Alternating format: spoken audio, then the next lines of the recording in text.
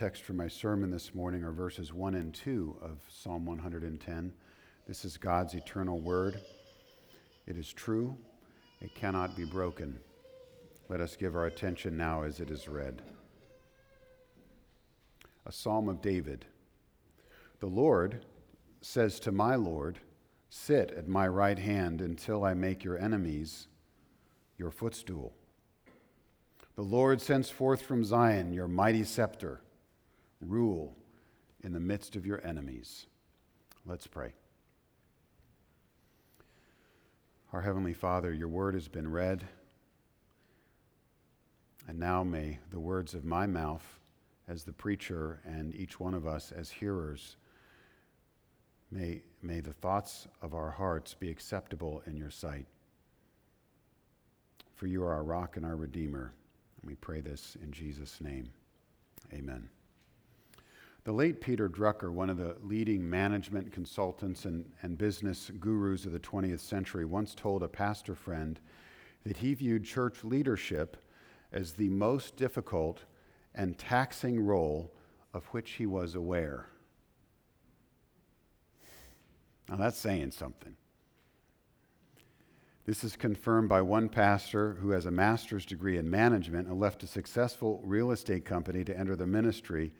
He said bluntly, "The business world is much easier than the church." The pastoral ministry is unique in that it defines and affects many areas of our lives.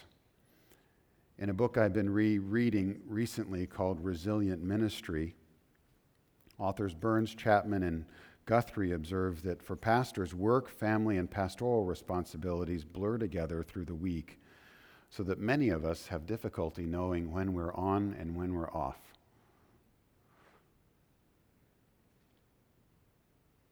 In short, if you're a pastor, you know you have a tough job, and it isn't always well understood or appreciated.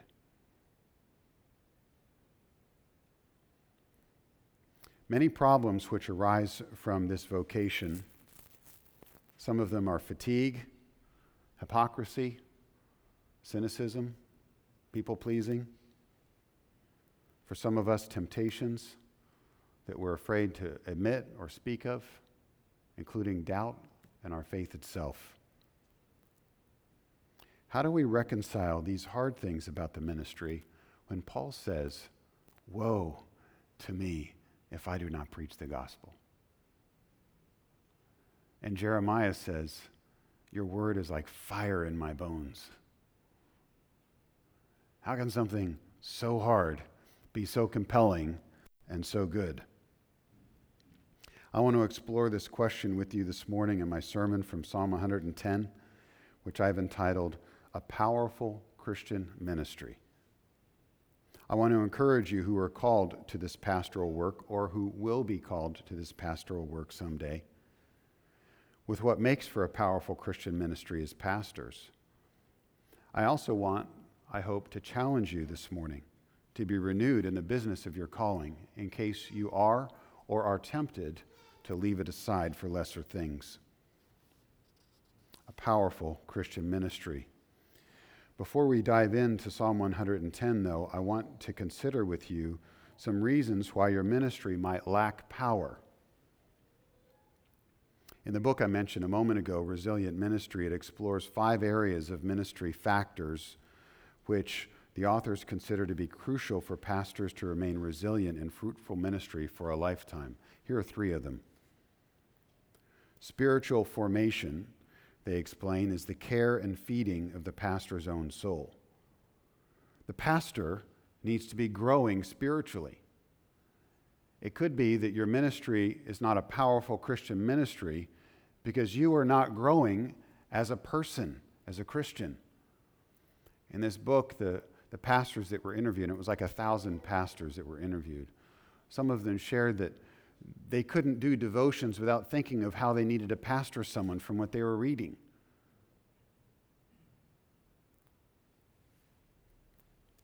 Another ministry factor that they mentioned, which I want to mention here at the outset of my sermon this morning, is self-care.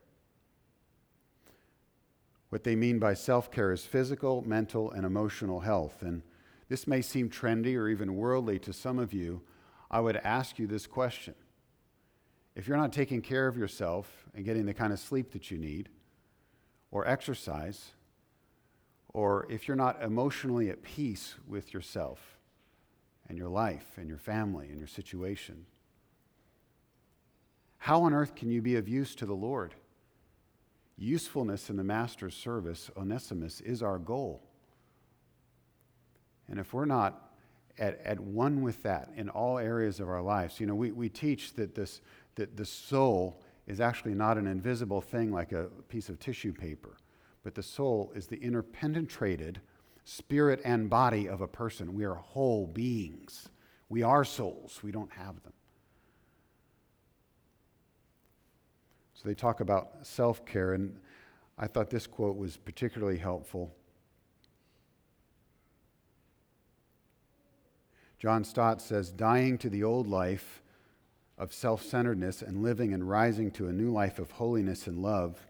So they quote him, and then they say, "Your old life may have included slothful or obsessive activities such as inconsistent sleep, bad habits, crazy work hours, poor or neurotic exercise, and an unhealthy diet." That does not sound like someone who has a powerful ministry to me, or not for very long. I think our goal here is to live in a way, as far as humanly possible, that maximizes our effectiveness for the Lord's work. That's the goal. And then the third area I'm going to mention here in these introductory comments are marriage and family health. In order to sustain ministry stress and to experience and enjoy a powerful Christian ministry, which is our topic this morning, pastors must, and here's a quote, focus on the spiritual and relational health of their spouses and their children and their extended family. This is a focus. We're told that loving our wives, being a husband of one wife, is not a unique criteria for pastors. This is the average Christian life, loving your wife. So why is it listed in a qualification for elders? It's listed there because as elders and as pastors in particular, we're to have exemplary relationships with our wives. We're to have exemplary relationships with our children. We're to have the kind of family relationships that others could see if they could pull back the curtain and say, I want that. One pastor said, the most effective way to develop a healthy church is for me to develop and maintain the health of my marriage.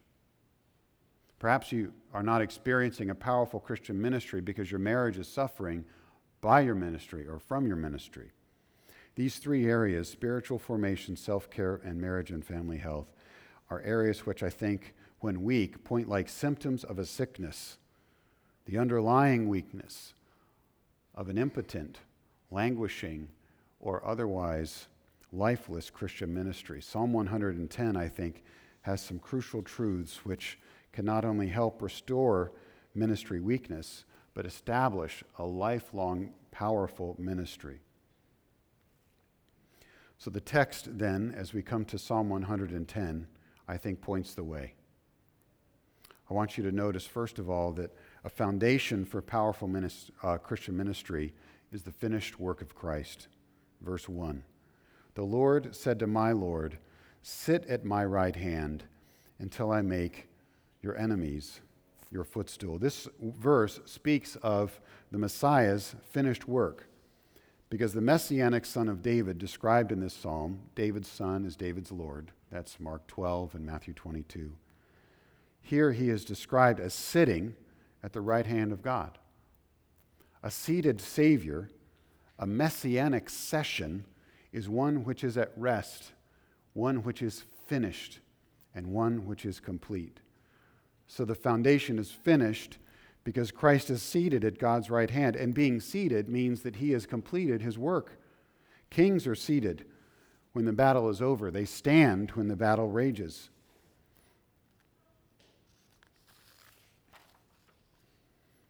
Someone who serves stands in the presence of the one he serves who is seated. Christ, because he's seated, is served by all those around him, indicating that he has been acknowledged as the champion and as the Lord. High priests stand when they minister and perform their sacrifice, but they sit when the sacrifice is complete. And so in Hebrews 1:3 we read, after he had provided purification for sins, he sat at the right hand of God. Your sins are forgiven. The work is done. Packer, in his Concise Theology, says on this, while Jesus is pictured in the New Testament as standing in solidarity with Stephen in the book of Acts and riding into battle in Revelation 19, the main image of our Savior is sitting, a powerful position of completed victory. The work is done. It's finished. That's what he said.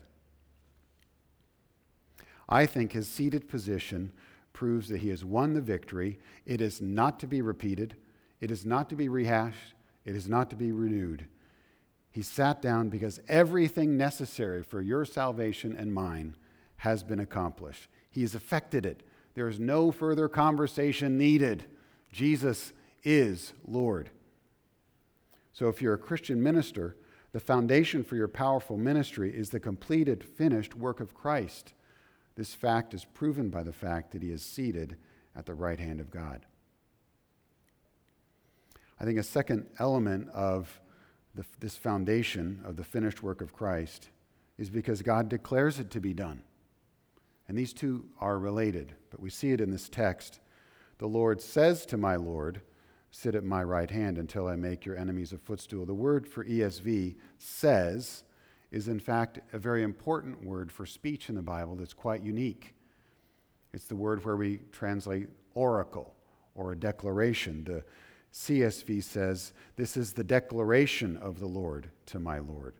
The Net Bible says, here is the Lord's proclamation to my Lord.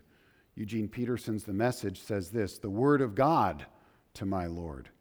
These more dynamic translations capture the idea of my point. The reality of the statement of Yahweh is that it is not just something that he says, it is something that he proclaims. He announces it. The announcement is that the Messiah is seated at the Father's right hand. It is an oracle of God. This is the word that we get for one of the books of the Old Testament, Nahum, Nacham. It is an oracle of God.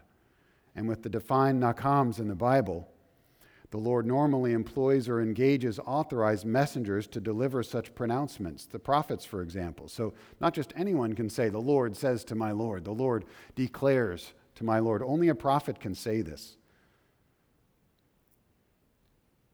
The Nachams in the Bible also carry potential threats. This is what the Lord declares. Beware.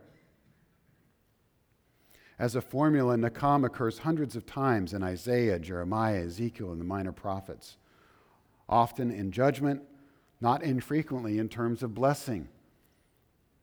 In either case, judgment or blessing, because it indicates currency which is backed up by the very heart, mind of an all-determined, unchanging God. This Nacham is tied to his unchanging purpose, that his foundation is finished and accomplished. In another context, applied in this context, it makes sense. God said it. I believe it. That settles it.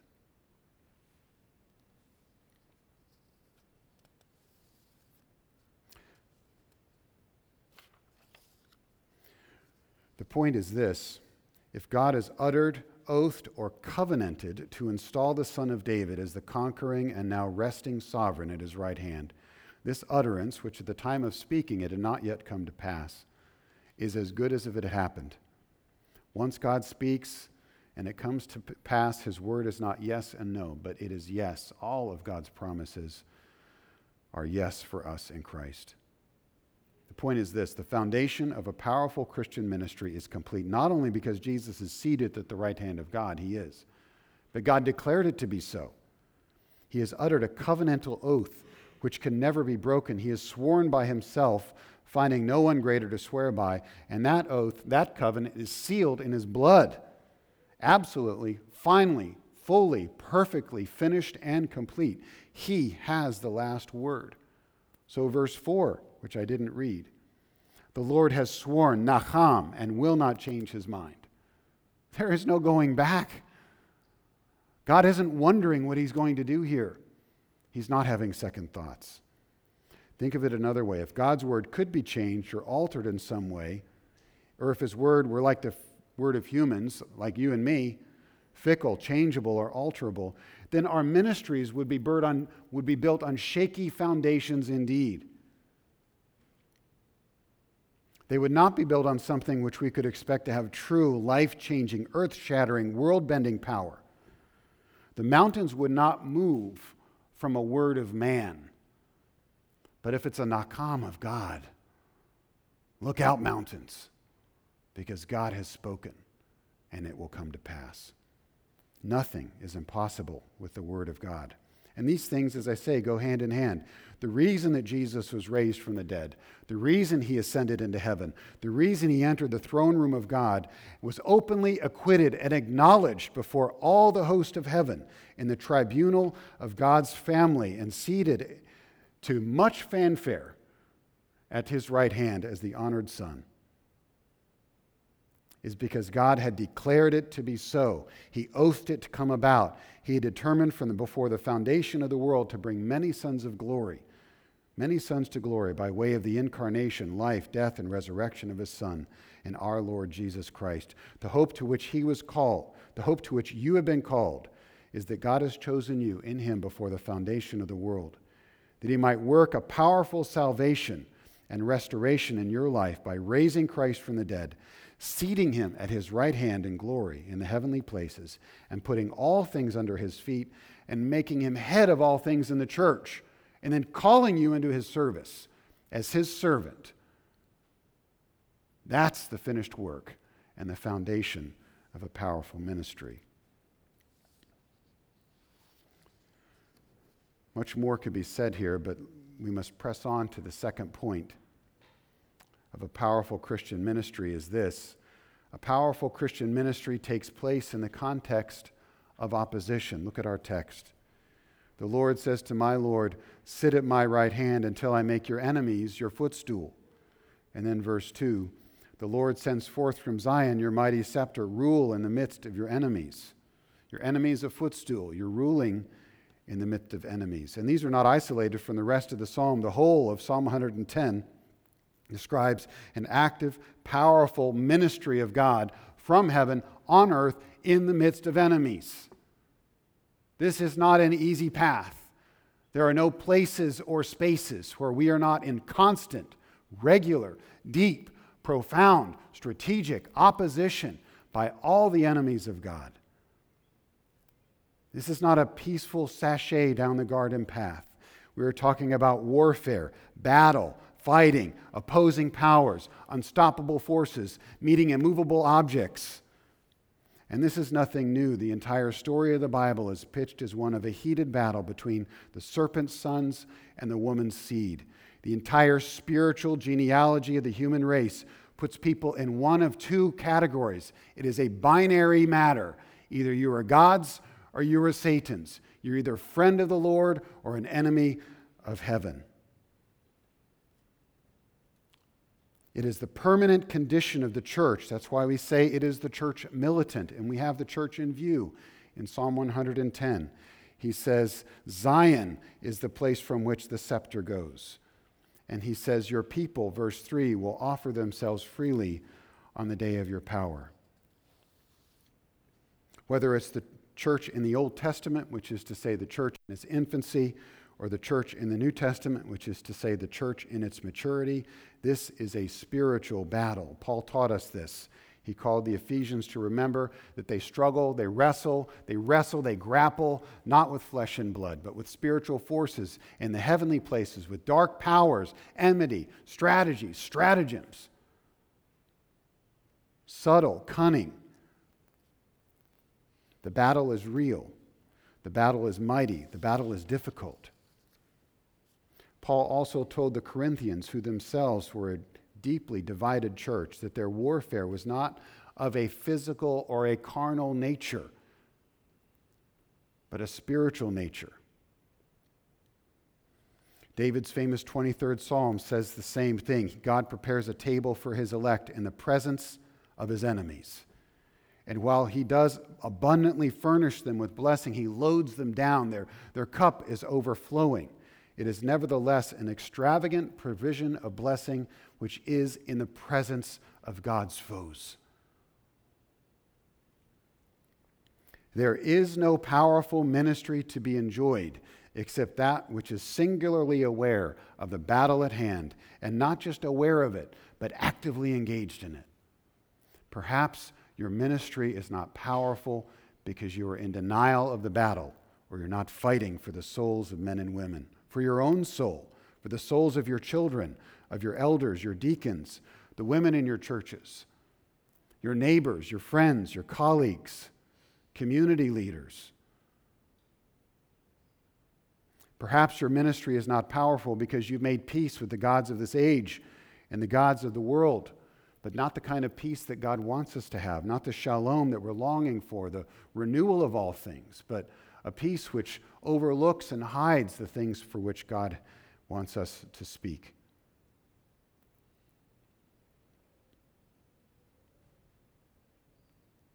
Perhaps part of our ministry fatigue is because the battle is at hand, because it is draining, because it is demanding, because it is exhausting. This is where we need to connect my first point with this second point. The only way we can survive in such a pitched conflict is if we know that the work is finished. Now, I'm not talking about a strident militancy which knows no sensitivity or compassion for the souls of sinners. This is not a summons to a judgmental spirit of criticism or throwing rocks while living in glass houses, a self-righteous aloofness or a censorious spirit. Jesus was a man of sorrows and acquainted with suffering. He was gentle and lowly in heart. He would not break a bruised reed. He would not extinguish a smoldering wick. But he was in a battle for the souls of men and women, and he had a battle to fight, a mission to accomplish. The stakes were high. Paul picked up on such things when he said, no soldier gets involved in civilian affairs. But getting back to my first point, if this is a battle, we should not fight with frowns on our faces. We're fighting with joy because he's finished the work. We're battling a defeated foe. What a blessing to engage in a warfare where the outcome is already determined. This should make a difference in the faces that we wear. This should make a difference in our budget meetings, in our preaching, in our teaching, in our counseling, in our marriages, in our parenting, our neighboring, our fundraising, our elder training, our evangelism. We go with confidence and joy into this battle.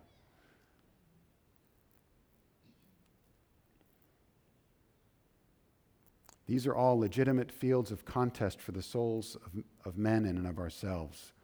But the battle waged on these fields is one which is marked by singing psalms, hymns, and spiritual songs in our hearts, making melody to God and to one another, because the battle belongs to the Lord. We're considering this morning what Psalm 110 teaches about a powerful Christian ministry, and I've tried to show you that the foundation is the finished work of Christ. He's seated at the right hand of God, and that the context here is in the midst of our foes. My final point is I want you to see from this mighty psalm that a powerful Christian ministry is one which utilizes authorized equipment. For this point, I'm referring to what David says in verse 2. The Lord sends forth from Zion your mighty scepter. It's important to notice here that the scepter is the reign and extension of the power of God from heaven on earth in the world. And it comes from the church. So while David doesn't tell us exactly what this scepter is, we know it's the expression of the power of God in heaven, on earth, through the church in both the Old and the New Testament. So That causes me to conclude, by good and necessary inference, that this is the Holy Spirit and the Word of God. Now, it may be other things. It is not less than the Spirit and the Word. It may be more than, but it is not less than God's Holy Spirit and God's Word. The ascended Christ is a powerful Christ. He is powerful for the church. And the reason he's powerful for the church in Acts is because he's poured out his Holy Spirit on his church, training and taking unschooled and ordinary men and making them mighty warriors for Christ. He said to his disciples that it is necessary for me to go away, that God's battles would be fought by way of the Holy Spirit, the Comforter, the Counselor, the Encourager, and the Advocate. This is why Luke's description of his ascension in Luke chapter 24 is an occasion of great joy. Thus, in Christ's ascension and session, Jesus gains the authority to establish his church in the power of the Holy Spirit. That's R.C. Sproul. This authority, which is conferred upon Christ as he is seated at the Father's right hand, is established and demonstrated at Pentecost, as we see barrier after barrier fall. And of course, that book in Acts ends with the word unhindered. What Scripture teaches is that the Spirit is essential to a powerful Christian ministry. This is one which is utilizing authorized equipment as you do the work. You can't do ministry, powerful ministry, sustained powerful ministry in the flesh. Paul directly contrasts spirit and flesh in Romans chapter 8. I'd suggest you reread it. Which brings us to the Word of God. The power of the Word. Christ promised the Holy Spirit so that the Spirit would teach the disciples His Word. He would lead them into all truth, John 14:26. The entire Christian ministry and all of its power derives from the blessed combination of the Spirit and the Word and the Spirit. Bavinck puts it this way: all power for ministry proceeds from the exalted Christ, who is the Lord of the church, 1 Corinthians 8:6, in whom are hidden all the treasures of wisdom and knowledge, Colossians 2:3. He not only spoke the truth, but he is the truth, John 14:6. He alone grants eternal life, John 1. In fighting falsehood, therefore, he greatly commands us to use the weapon that he provides, which is his word. The sword from his mouth, Ephesians 6, Revelation 2, Revelation 19. By his word, Christ judges and separates things, but he also liberates, frees, and gives life. To remain in his word is the calling of his disciples, John 8:31. We have no other teacher but Christ in and through his word. And through the anointing of the Holy Spirit, we know all things, 1 John 2:20. This is so we can proclaim his marvelous word, the gospel of his salvation, the power of God, first for the Jew and then for the Greek. God's word is fire. God's word is hammer. God's word is sword. God's word is balm. God's word is water. God's word is life.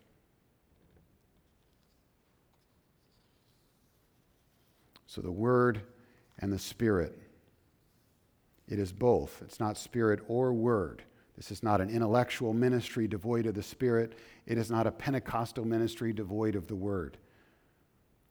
This is not word, spirit, and liturgy, word, spirit, and sacrament, word, spirit, and mission, word, spirit, and cultural IQ.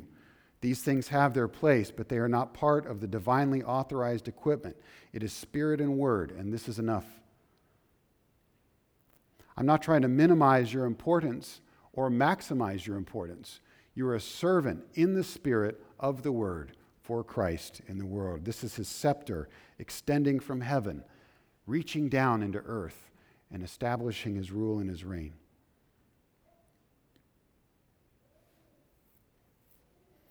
Well, I want to conclude with a personal testimony. We've been talking about a powerful Christian ministry, and I called a few of you about 6 weeks ago because I was ready to quit. I was down. Some of you took a while to get back to me. Hopefully I survived. This particular week of doldrums, and it was a full 7 days, I called my trusted friend and teaching elder in-house, Brent Kilman, at 7 o'clock on Saturday night saying, "You need to preach for me tomorrow. I'm sick." Brent didn't pick up the phone. And my wife told me, "Get in that office and do something." And so what I did was, I didn't take down commentaries off the shelf. I didn't open out my Greek and my Hebrew. I went to the part of my library where I have books that I read years ago that said, this is why I wanted to go into the ministry. This is what it means to be a pastor. This is who I am as a servant of God. And what has happened since then is I've been reminded, as I've tried to share you this morning, what I think is the essence of a powerful Christian ministry. Where I am today is I am freshly dependent on God. I'm freshly renewed in my realization that I can do nothing apart from Christ. And by the way, I can do nothing apart from you because you are my brothers and sisters in this presbytery, and I depend on your comradeship. You're standing on my right and my left to hold up my arms when I can't. I depend on your prayers. It's a lifeblood for me. I need accountability. I need exhortation and admonishment. I need a listening ear that isn't judgmental. I need comfort and care. I need that. I need that from my elders. They're not just my employers. This isn't just my job. I need a living, breathing, vital relationship with God as it's carried out and expressed amongst the brethren. And so God brought me haltingly. He dragged me into the pulpit that next day. I don't know what I said or how I said it, but it got said. And I went home, and the entire week I did no work. But I rested, I prayed, I called friends. I called my mother on Monday. She said, "You should have called me sooner." I read the Bible.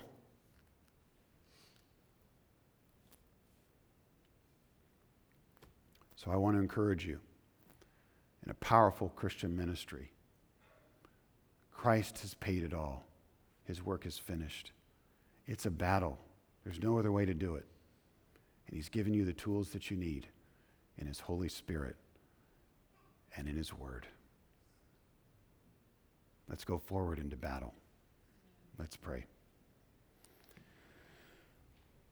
Our Heavenly Father, we thank you this morning for your word.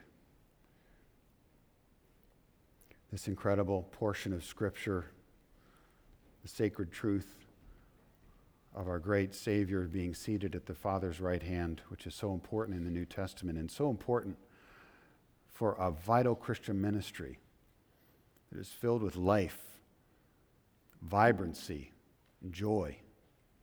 Lord, we admit, we confess that we need this renewal as a presbytery, as individuals, as churches, as elders, ruling elders, teaching elders. Our wives need this renewal. Our children need it. Our people need it. And you are so willing to give it. Would we ask?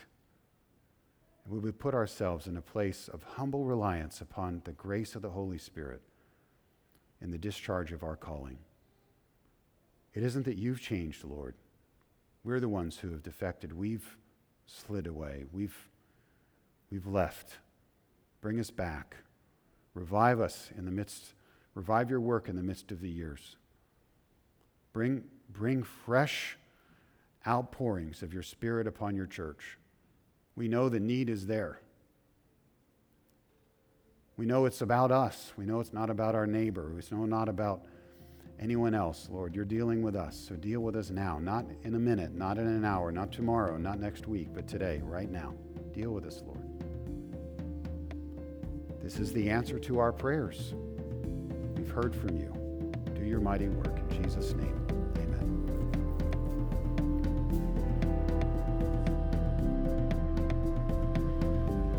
Thank you for listening to the Mercy Hill Sermon Podcast. If you'd like to learn more about us, please visit our website at www.mercyhillnj.org. We meet every Sunday at 10 a.m. at the church house located at 300 University Boulevard in Glassboro, off of Harvard Avenue, adjacent to the J. Harvey Rogers School and near Rowan University. We'd love for you to join us. Please see our website for directions. Thank you again for listening to the Mercy Hill Sermon Podcast.